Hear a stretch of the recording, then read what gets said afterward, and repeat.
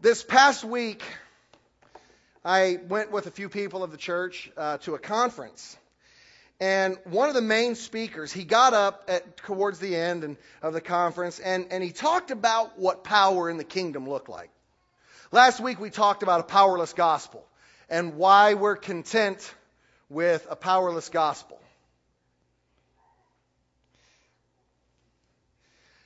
And why that's that way. Now, he quoted this verse. He quoted John chapter 14, verses 12 through 14. He said, "Truly, truly, I say to you, whoever believes in me will also do the works that I do, and greater works than these will he do. Because I am going to the Father. Whatever you ask in my name, this I will do, that my Father may be glorified in the Son. If you ask me anything in my name, I will do it." Then this pastor, who I believe loves Jesus with all his heart, I believe he's going to be in heaven.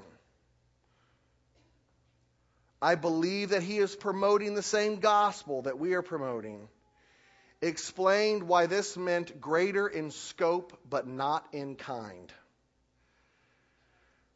And I think he's wrong. He declared that he'd never healed anybody from afar, that he'd never raised anybody from the dead, that he'd never turned water into wine, that he'd never done any of these things. And so it would be greater in scope. More people would come into the kingdom, but that it would not be greater in kind. And his explanation for why this was is because during the apostles' lifetime, miracles started to die down, which church history does not bear that out. That did not happen during the apostles' lifetime. But in the 300 to 400 years preceding the apostles' death, they did start to fade away. And his explanation for this was that they weren't needed anymore. And I got to be honest with you. I believe this brother is going to be in heaven, but I don't see this in the Scripture. I don't see this as the explanation for why miracles die down. I don't see this at all from the Bible. This comes from the teaching of man. If I had nothing but the Bible to go by, there's nothing in here that says that I should expect God to not be involved. We have let our experience dictate to us what truth is, rather than going to God's unchanging Word. The Christian and Missionary Alliance always has been and always will be, and it's not up for debate, cautiously charismatic without chaos. We believe that God is still in the miracle business. We believe that He's in the miracle business still. We're cautious about it because there's sometimes some ridiculous stuff that happens that people say is Jesus. And quite frankly, it's not. You know, I've seen some crazy things happen that it wasn't the Lord. But I've seen some crazy things happen that I can't explain that I know it was Jesus.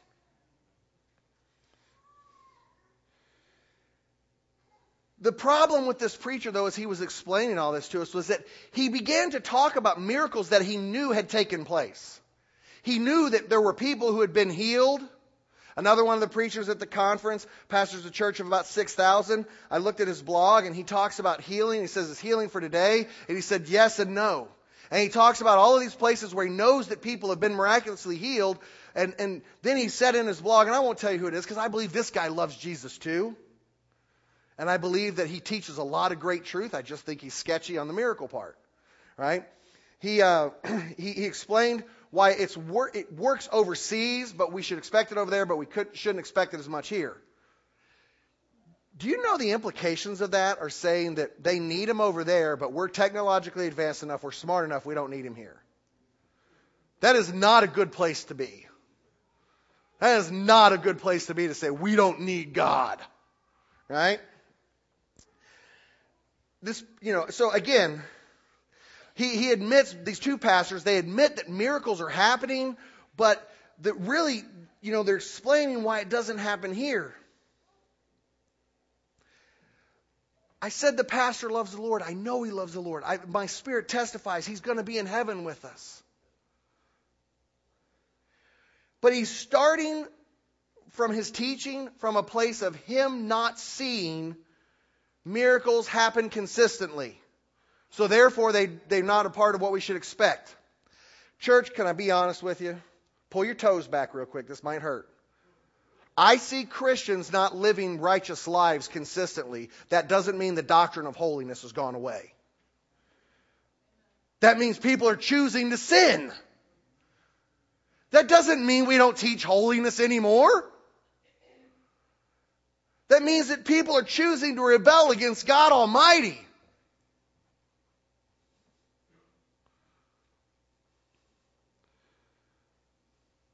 We don't start with our experience. It is not the starting place for truth. Your experience will interpret truth as you read it, and I understand it's hard to remove ourselves from this. But we have to start from God's Word. As we say that we have to start from God's Word, I think the problem is with this doctrine of teaching that the gospel is pretty much powerless in the form of miracles today, is that we have to ignore some pretty crucial passages of Scripture. Last week I gave you homework and I said, wrestle with this. Do these passages of Scripture still apply to the church, or do we nix them? Do we say, nope, you can't pick some spiritual gifts and not take them all? We don't get to pick and choose what to believe. It's either all correct or it's all a lie.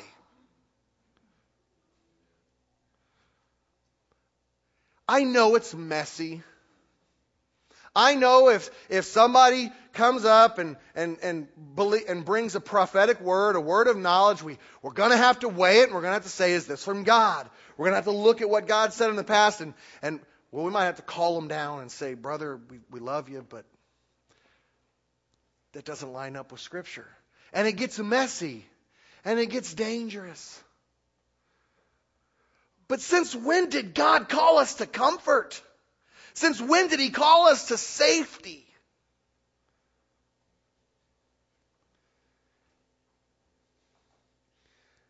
I think we've ignored some passages of Scripture when we come up with titles like, or with doctrines like this. And I think, by the way, that the Scriptures very much indicate why we don't see miracles happening the way we should. It actually tells us right in the Bible. Lots of passages. One of those passages happens to be right in where we're at in Hebrews, and it talks about there being two competing kingdoms. It talks about there being two competing kingdoms, locked in a cosmic battle. And because of that, we see things happening sometimes and not happening other times. And so I want you to please turn in your Bibles to Hebrews chapter 2, verses 5 through 8. Hebrews chapter 2, verses 5 through 8. We're going to look at these scriptures, and then we're going to see, do these scriptures give a reason for why we sometimes don't see miracles happening? Because I'm preaching that we should expect God to move. But sometimes He doesn't, right?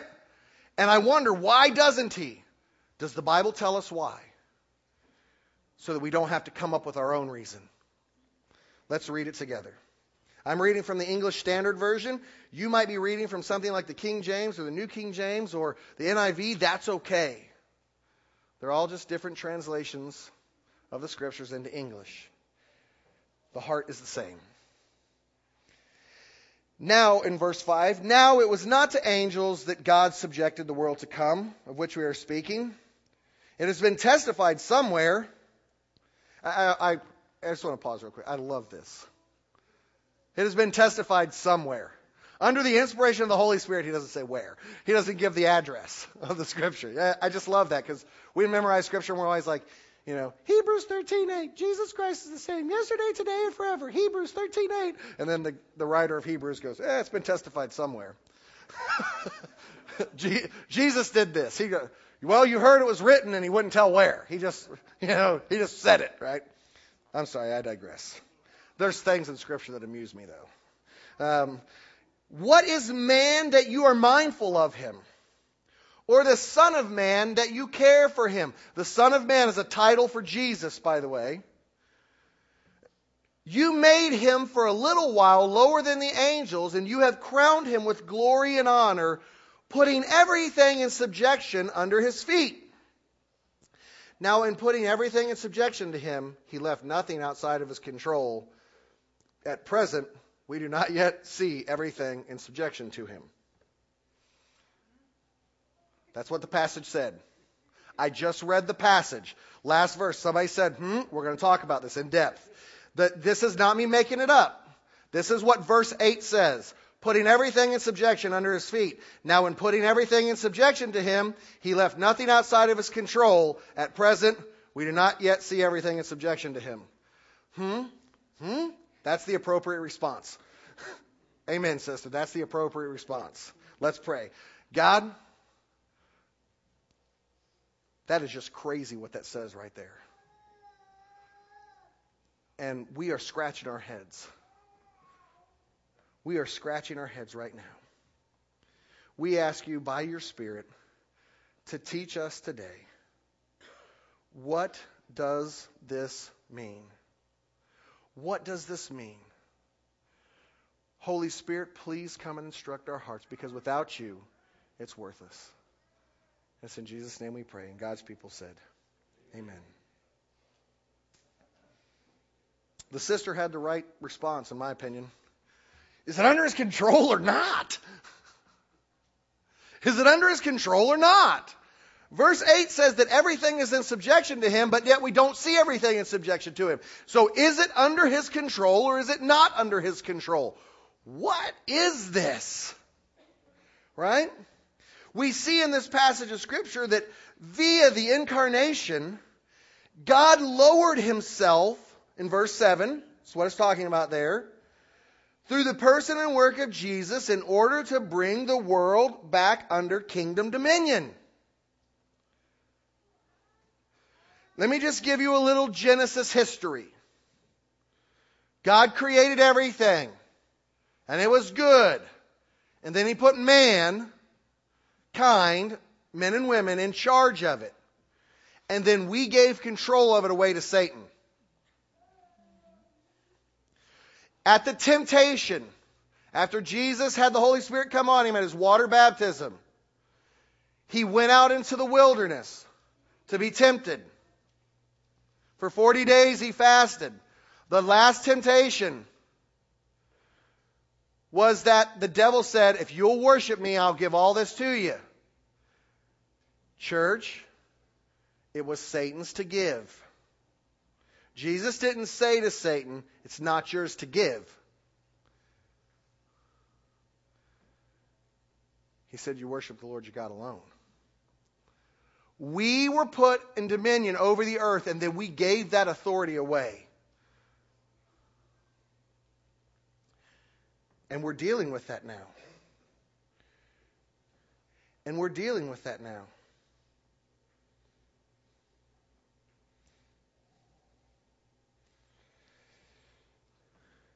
If you could advance my next point. We find out in this that this work is not yet fully finished. This work is not yet fully finished. This is what we're seeing here in this passage of Scripture. He's saying now we've put everything in subjection to him, but everything is not currently under his control completely the way that it ought to be. Everything's not under his control the way that it ought to be. Do you guys see that in the passage? That's where the sister said, You know? She's like, I'm not tracking here. Right? It's not a finished work. I know I'm repeating myself, but I want you to get this as we go on here. Is it under his control or not? Theologians have wrestled with this for a very long time. Theologians have wrestled with this for a very long time, and we've come to this theological paradox. We've come to this theological paradox. What this passage seems to indicate is that the kingdom of God has come, but not yet fully come. The kingdom of God is now, and not yet. It's here, but not all the way here. That's what we're seeming to see here. We know that God's word is true. And within 2 sentences of one another, God says it's all under his subjection. Yet we don't see it fully under his subjection.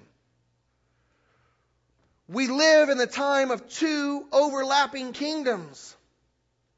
This theological paradox, and I'm going to explain paradox in a minute, is what pastors and theologians like John Wimber, Bill Randall, and Ron Walborn call kingdom theology.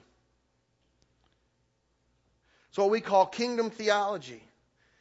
And we use the word theological paradox for a very specific reason. A paradox is defined as a seemingly absurd or self-contradictory statement or proposition that when investigated or explained may prove to be well-founded or true. This passage fits the definition of paradox well. That it's in subjection to him, yet it's not in subjection to him, don't seem to go together.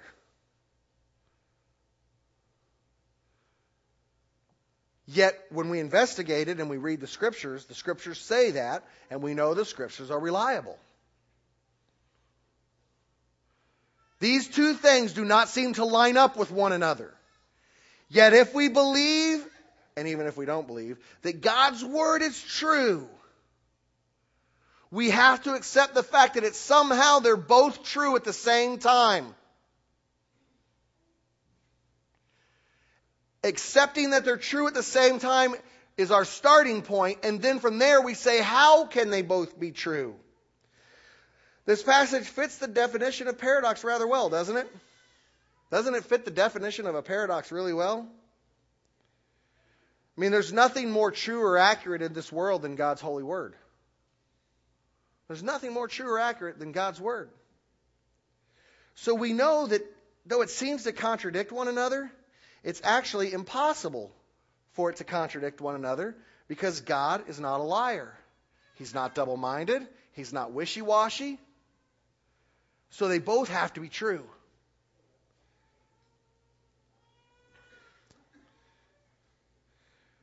The kingdom is now and not yet. The kingdom of God is now and not yet. It has come, but not fully come. We know this to be true, that the kingdom of God has come, because while Jesus has opened the pathway for the redemption of mankind through his sacrifice on the cross, the world is not yet fully redeemed. We know that. The Bible tells us in the future that Jesus will personally return to the earth to set up his kingdom on earth. There are a slew of Old Testament prophecies about Jesus Christ that he has not yet fulfilled. They all concern him reigning as a king on the earth from Jerusalem. He's not done that yet. So he either has to do it or he's not the Messiah. He either has to reign from Israel in Jerusalem as a king or he's not the Messiah. There was probably a point in Christianity where that got pretty scary, because Israel ceased to be a nation. Yet there was a passage of Scripture that says, can you make a nation that is not a nation in a day? And do you realize that back in the 30s, I think it was in 35, that Israel, and I could get, my year could be wrong, could be 37, it's somewhere back 30s and 40s, Israel was not a nation, had no land, had no nothing. And in one day, they had national boundaries back in the land. In one day! In 1948, I was off by a decade. In 1948, in one day, it's like, whoa, maybe he is going to rule in Jerusalem as a king. Israel has borders again.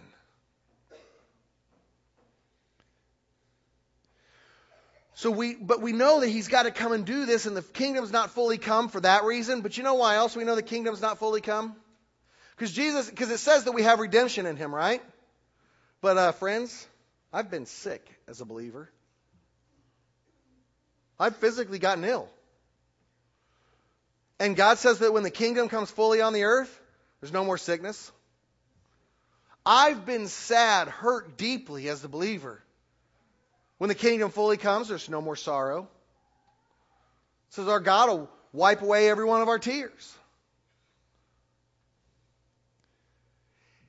So we know it's not yet fully come. Yet every one of us being born into the kingdom of God shows that it has come to some degree. When God spoke to my heart, when somebody presented the gospel to me, and they told me about Jesus Christ, and they told me what I needed to do to be one of his children, there was something inside of me, God's voice, by the way, welled up and said, this is true, believe it. And God radically transformed me.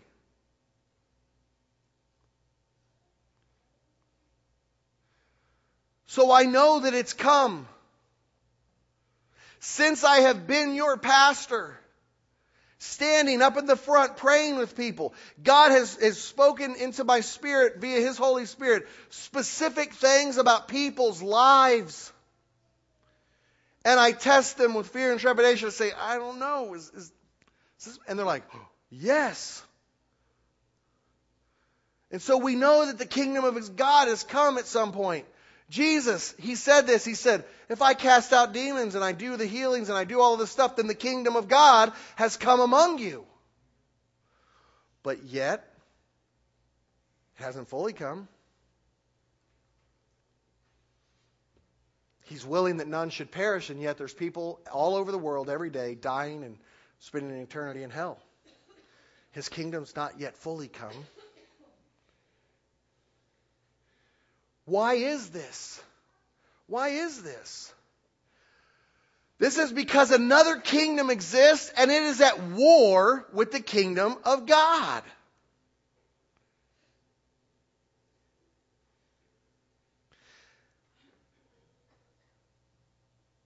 It's pretty interesting. Nobody knew what I was going to be preaching on today, besides me and Bonnie. And Bonnie not fully. And yet, Mark says, can we do the scripture reading and stuff? I said, sure. And people felt led of the Lord to talk about the competing kingdoms. The weapons of our warfare are not of the flesh, but they're spiritual, useful for tearing down strongholds. These are the kind of things that people were reading. What do you think God is trying to say? I didn't tell anybody this.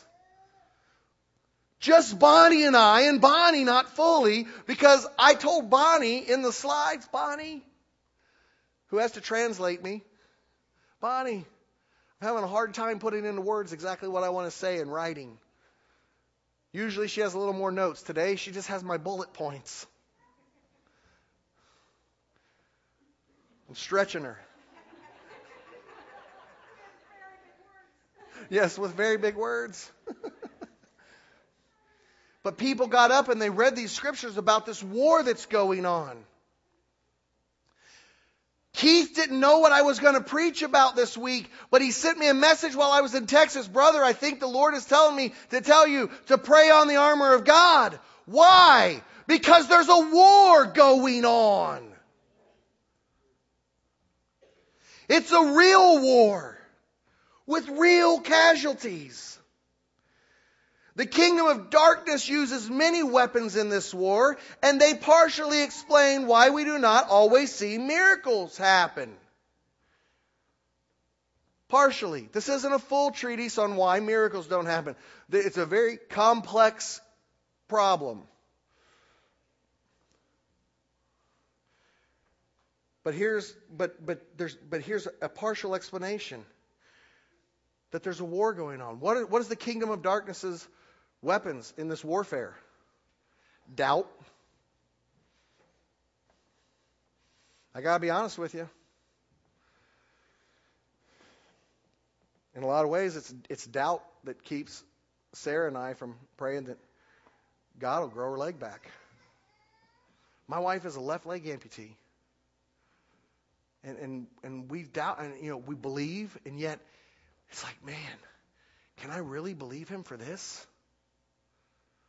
It's we doubt. We know he can do it, but we doubt that he will.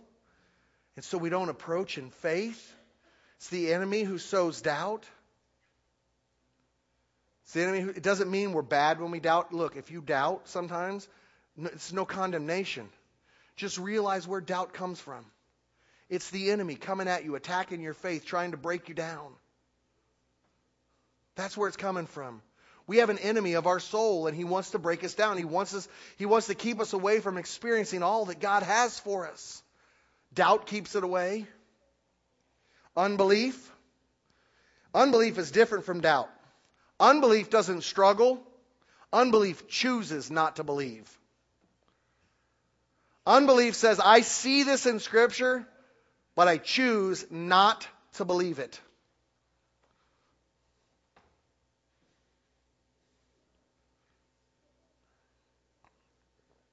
One of the weapons I've already mentioned, physical sickness.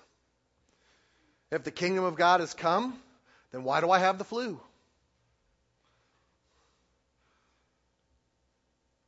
The enemy uses physical sickness. I want you to understand, God can use that as well. I don't believe that God causes it.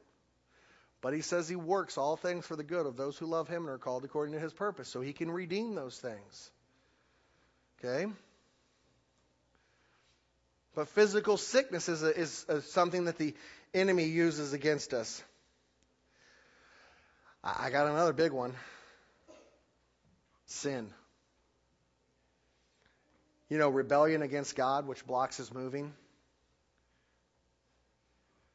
I know that God says that I'm not supposed to go look at pornography, or God says that I'm not supposed to go do this, or that I'm supposed to treat my neighbor like this, and I'm not doing that, but I'm choosing not to. I'm rebelling against God, and that stops his blessing from flowing.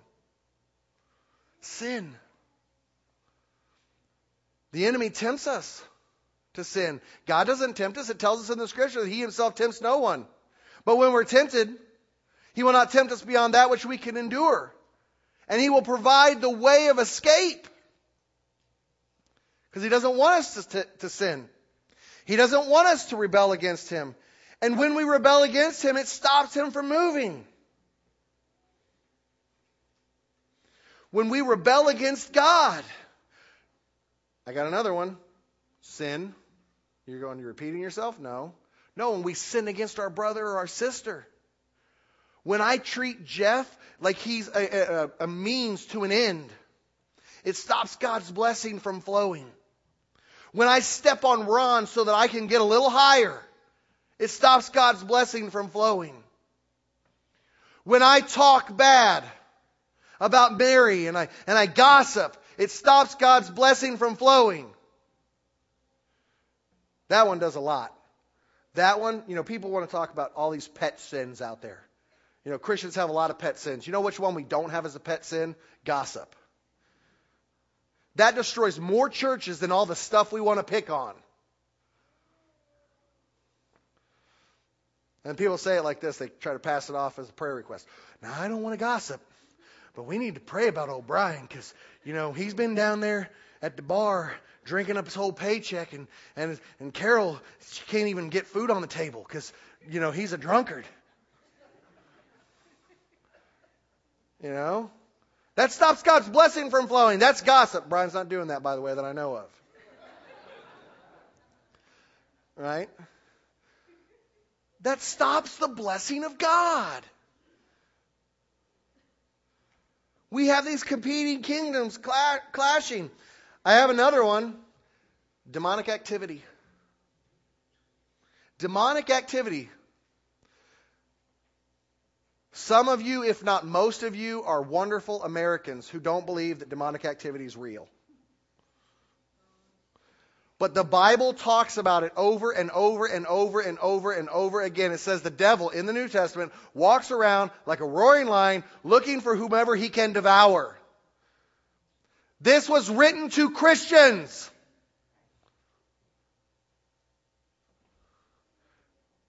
The part about put on the full armor of God. We struggle not against flesh and blood, but against powers and principalities and spiritual forces of evil in the heavenly realms. Therefore, put on the full armor of God that you may be able to withstand in that day is written to Christians.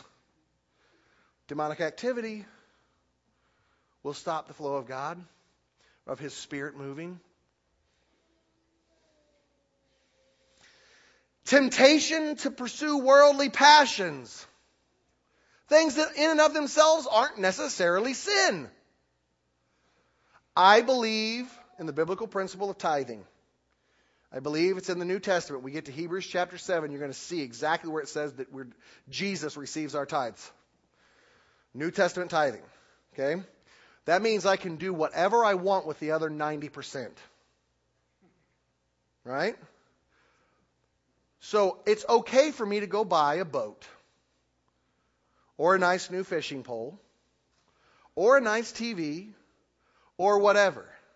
There's nothing sinful about that. As long as I'm tithing and trusting God and being a good steward, I can use those things for whatever I want. But sometimes I make those the goal. I don't know, maybe I'm the only one. Maybe you don't do it, but I do it. Sometimes I make those the goal. And I go after these things in the world, and pursue them over and above the giver of everything, the creator of all. And that stops the flow of God.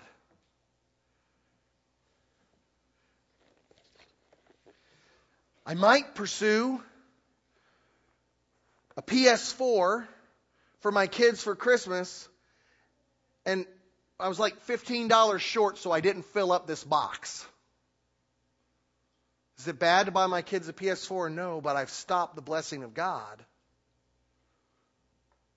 because I chose to pursue what I wanted instead of asking Him what He wanted. Do you understand?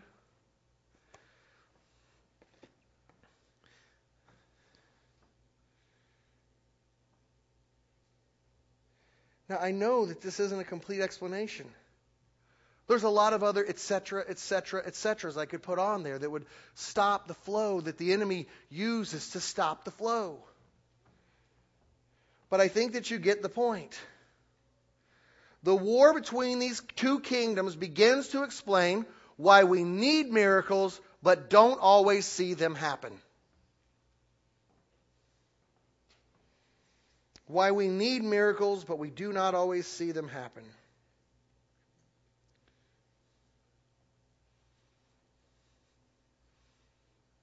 There's people here today who need a touch from God. You need a miracle in your life. Yesterday in the airport, I walked up and I went back to Chick-fil-A. And I don't even like Chick-fil-A really. I'm not a chicken guy. More of a bacon guy. I mean, my favorite verse in the Bible, that's the sidebar.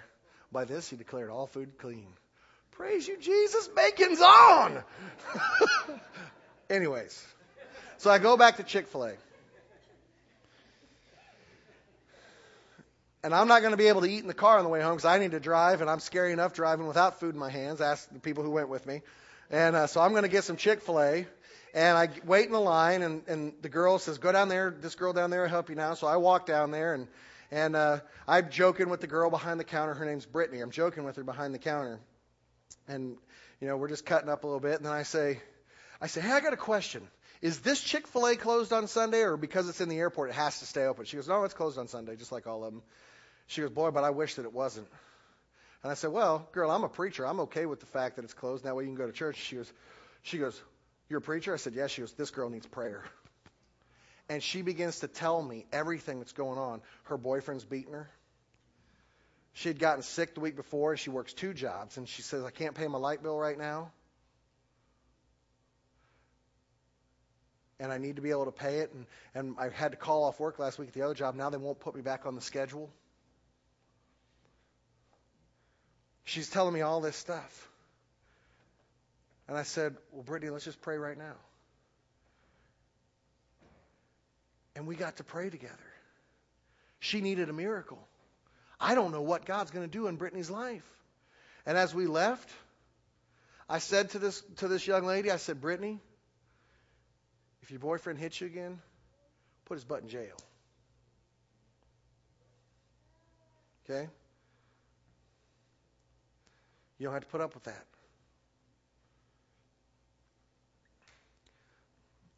I feel led of the Lord to say this. This isn't part of my sermon. If you are a woman who is here today and your husband is beating you, divorce is not the answer. Put him in jail. You say, but I can't put him in jail. How am I going to survive? Guys, if you're going to divorce him, you're not going to have his money anyways. Put him in jail. Anyways, I digress. Some of you here today are in need of a miracle. And you're saying, I believe. Jesus, I believe. But help my unbelief. I mean, what do we do with this now that we know that we have these 2 competing kingdoms? Last week I said that God is still personally and miraculously involved in the spread of the gospel, and that we should expect His supernatural intervention. That is what we believe. That is what I will always believe. It is not up for debate. I hold a lot of theology loosely. I don't think I know everything there is to know about God. But God has shown me time and time again that He is still supernaturally at work inside the church, and sometimes in ways that make me uncomfortable. But He's shown His hand in it, and so I say, okay, you be God today, and I'll be Jerry. However, this stirs in us, this thing about expecting His intervention, this stirs in us a big question that needs answered. If God is still involved, then why do we not see these things happen? We said the first part of the answer is that there are 2 kingdoms, the kingdom of heaven and the kingdom of darkness, and they are at war. And rather than doubt that God can and does still intervene in human history, here's what we do with this. Let's take up our weapons and get in the fight. No, you didn't hear me. Let's take up our weapons and get in the fight. We had 35 or 40 people here today who decided to take up their weapon and started praying this morning. And that is an awesome start. But there needs to be something like 145 or 180 or 200. Get off the bench and get in the game. Another one of the preachers at this, well, it was one of the preachers that was struggling. He said something really good. I'm going to say something good that he said.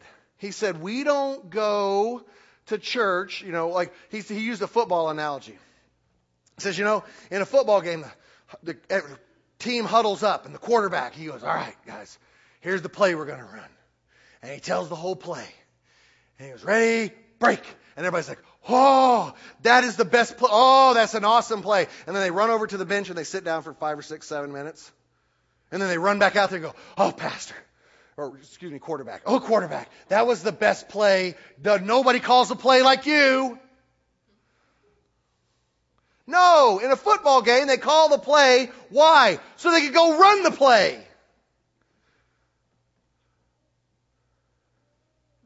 Church, Don't tell me I preach a good sermon and then do nothing with it. Don't say that Matt Chandler taught a good Bible study lesson and woo, and then do nothing with it. I'm with Matt Chandler on this. I heard him say this week, rather than trying to learn a whole bunch of new stuff, why don't we obey the stuff we already know? When we call the play, get in the stinking game and go run the play. Do you want to see Oil City become known for a different type of oil than the one that comes out of the ground? The oil of the anointing of God? Then get in the game. This place should be packed out when it comes to prayer. Our prayer team leader, after the sermon last week, I called the play. It was an audible. I called an audible on the field. I'm looking.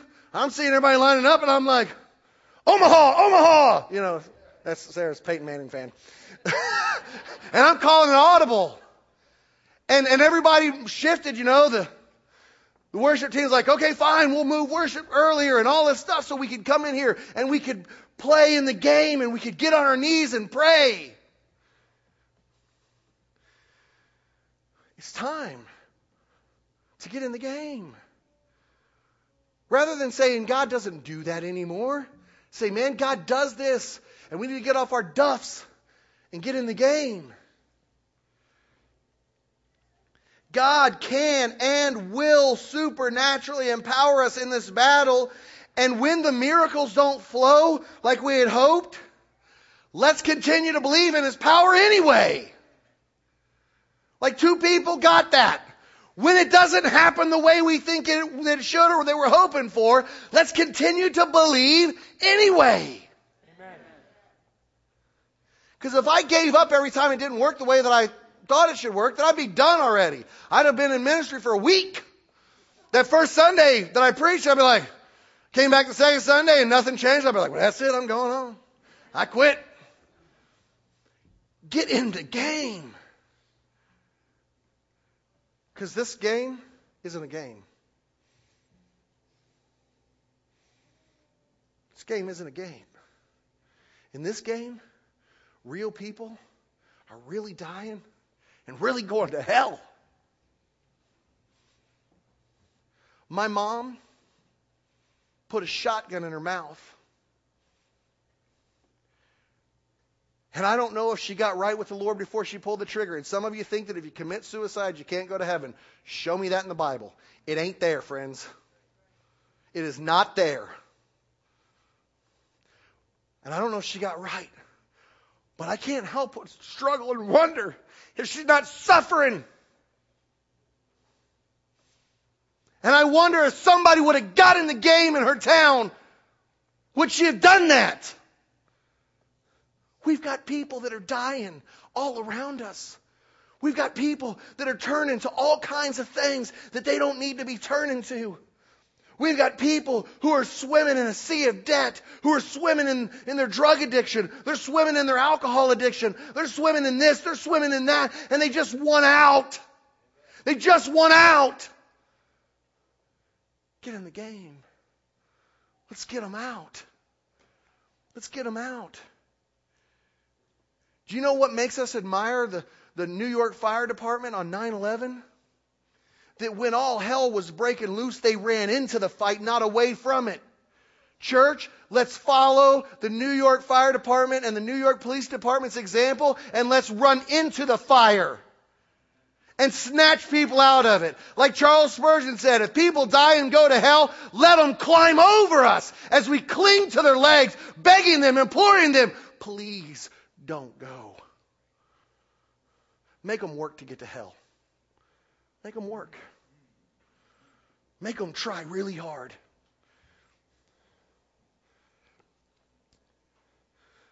Another one of the preachers that was there at this conference this week said he was in California. There was an earthquake that happened, or he'd heard a guy talk about this. There was an earthquake that happened, and he was out there, and the earthquake stopped, and he got back on the road driving, was going across this long bridge. All of a sudden, it's dark outside. The car that's in front of him, he sees the taillights, and all of a sudden they go whoom, and he's like, and man, he gets stopped. And he's like, what in the world just happened? And he runs up and he looks, and a section of the bridge is gone, and the person just plummeted to their death. And he turns around and there's cars coming, and he jumps out in the street, and he takes his shirt off, and he's waving it around, and he's trying to get them to stop. And one after another, 4 cars go over. He didn't care that he looked weird.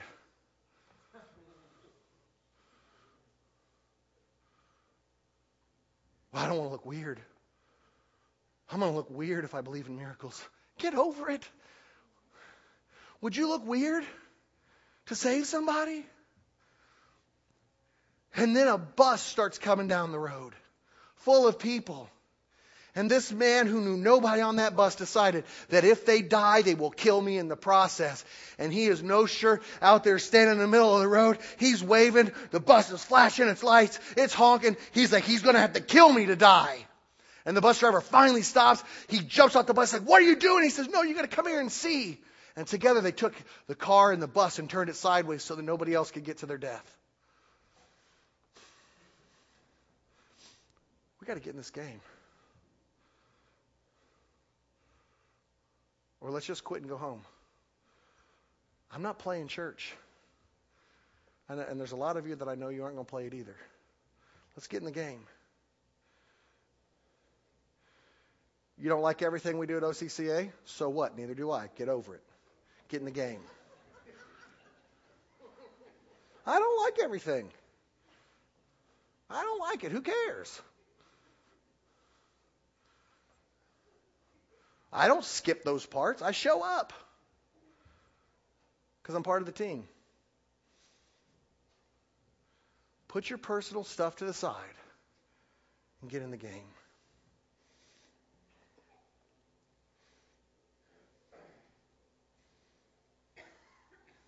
Homework for this week. Is there really a war going on? Is there really this cosmic battle? Does this really explain why the miracles don't seem to flow all the time? Don't believe me, because as I proved last week, when I said Ben Franklin's Bible and it was Thomas Jefferson's Bible, I can be wrong. Monday, 1 Corinthians chapter 15. Verse 20 through 28. Tuesday, 1 Peter 5, 6 through 11. Wednesday, Ephesians 6, 10 through 20. Thursday, Matthew 4, verses 8 through 11. Friday, Romans 8, 18 through 25. And Saturday, 1 Peter 4, 12 through 19.